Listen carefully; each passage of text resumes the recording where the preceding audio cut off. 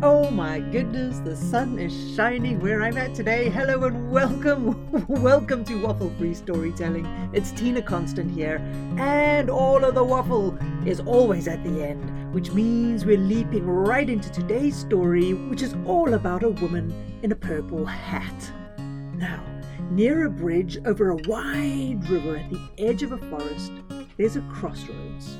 To the north of those crossroads are great mountain ranges coated in tall pines and snow that is so crisp and deep that only the most experienced travelers will venture there.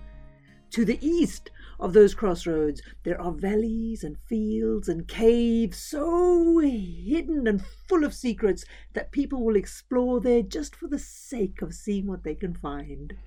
Then to the west, there are canyons and mountains, forests and green valleys, so rich that when people travel there, sometimes they never return because they found a space and a place where they can lay their roots.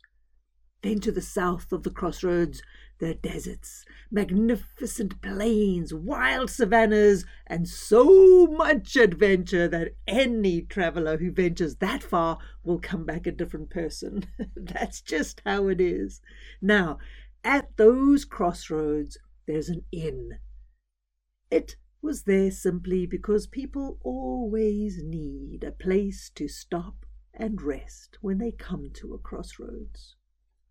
As a result, this inn was full of people with stories to tell, news to share, and like all travellers, adventures to exaggerate. The owner of that inn was Obadiah.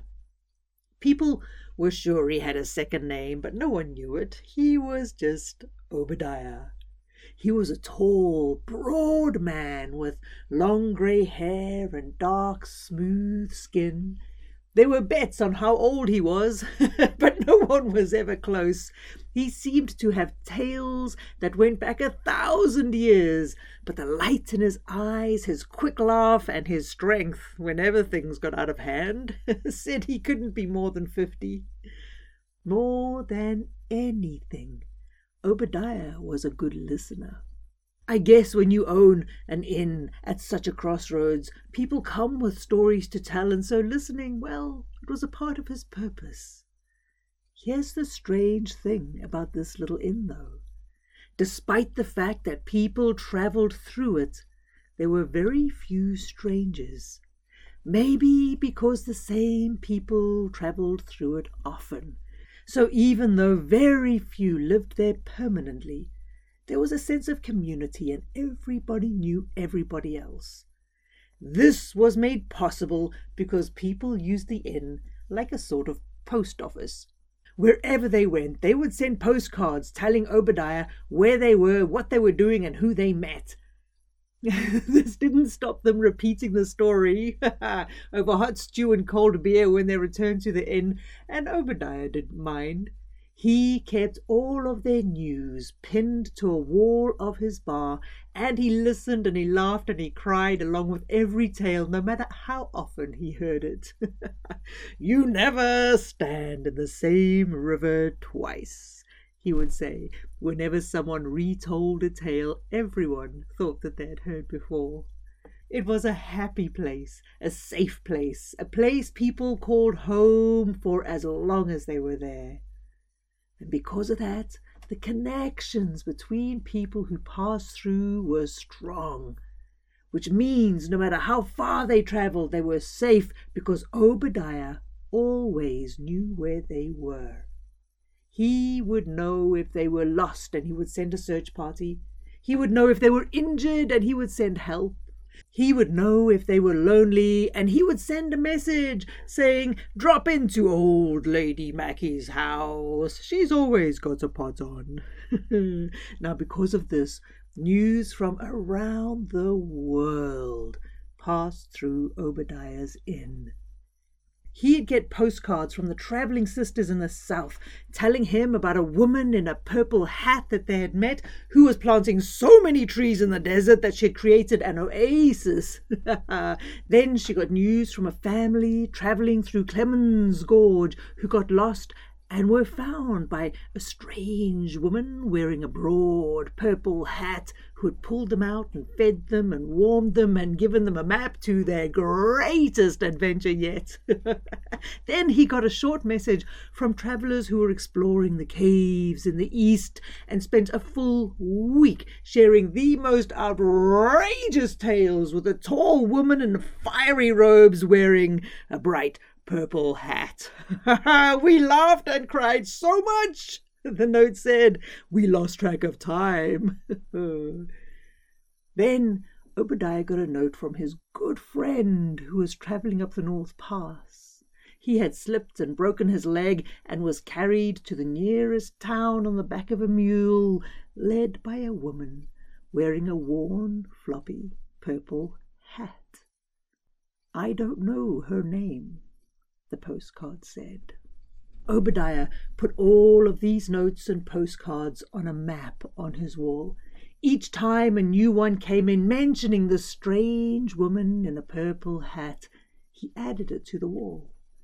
Soon the people in the inn noticed, and they began to piece together an imagined story.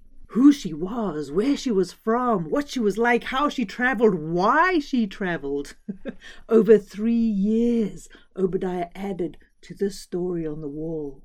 Like news from fishermen, this woman in a purple hat had joined for a month, or tales from traders she had joined for a week. Oh my goodness, she's got away, they said. She spun such tales we could have sold leaves to a pine tree. So people started to come to the inn just to hear what the woman in the purple hat was up to.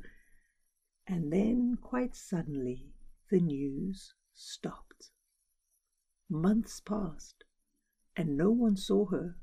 People gathered at the inn and talked in hushed tones. Obadiah sent all of his contacts to the last place she was seen, but no one came back with any news.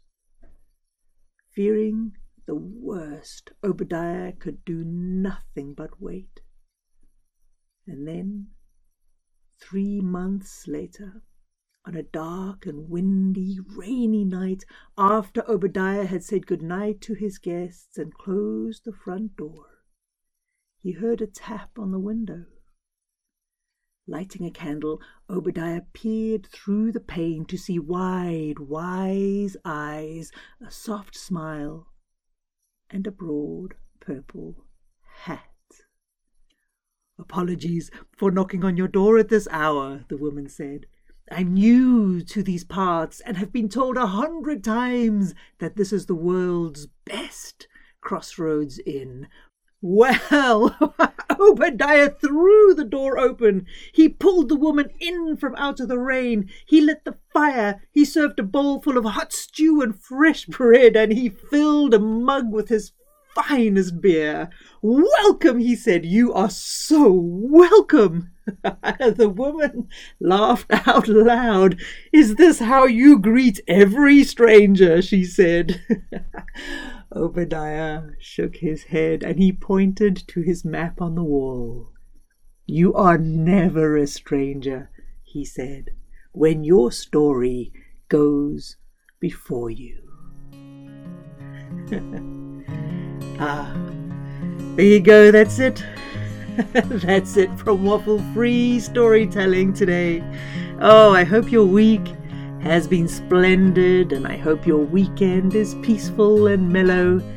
I hope the sun is shining when you want it to shine, and I hope there's rain falling in the right places for you.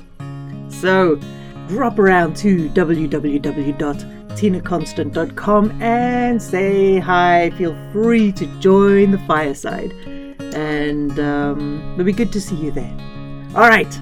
As always, hug the people you love and make peace with anything that is random in your world. I'll see you next time with more crazy stuff from the Waffle Free universe. Bye-bye now.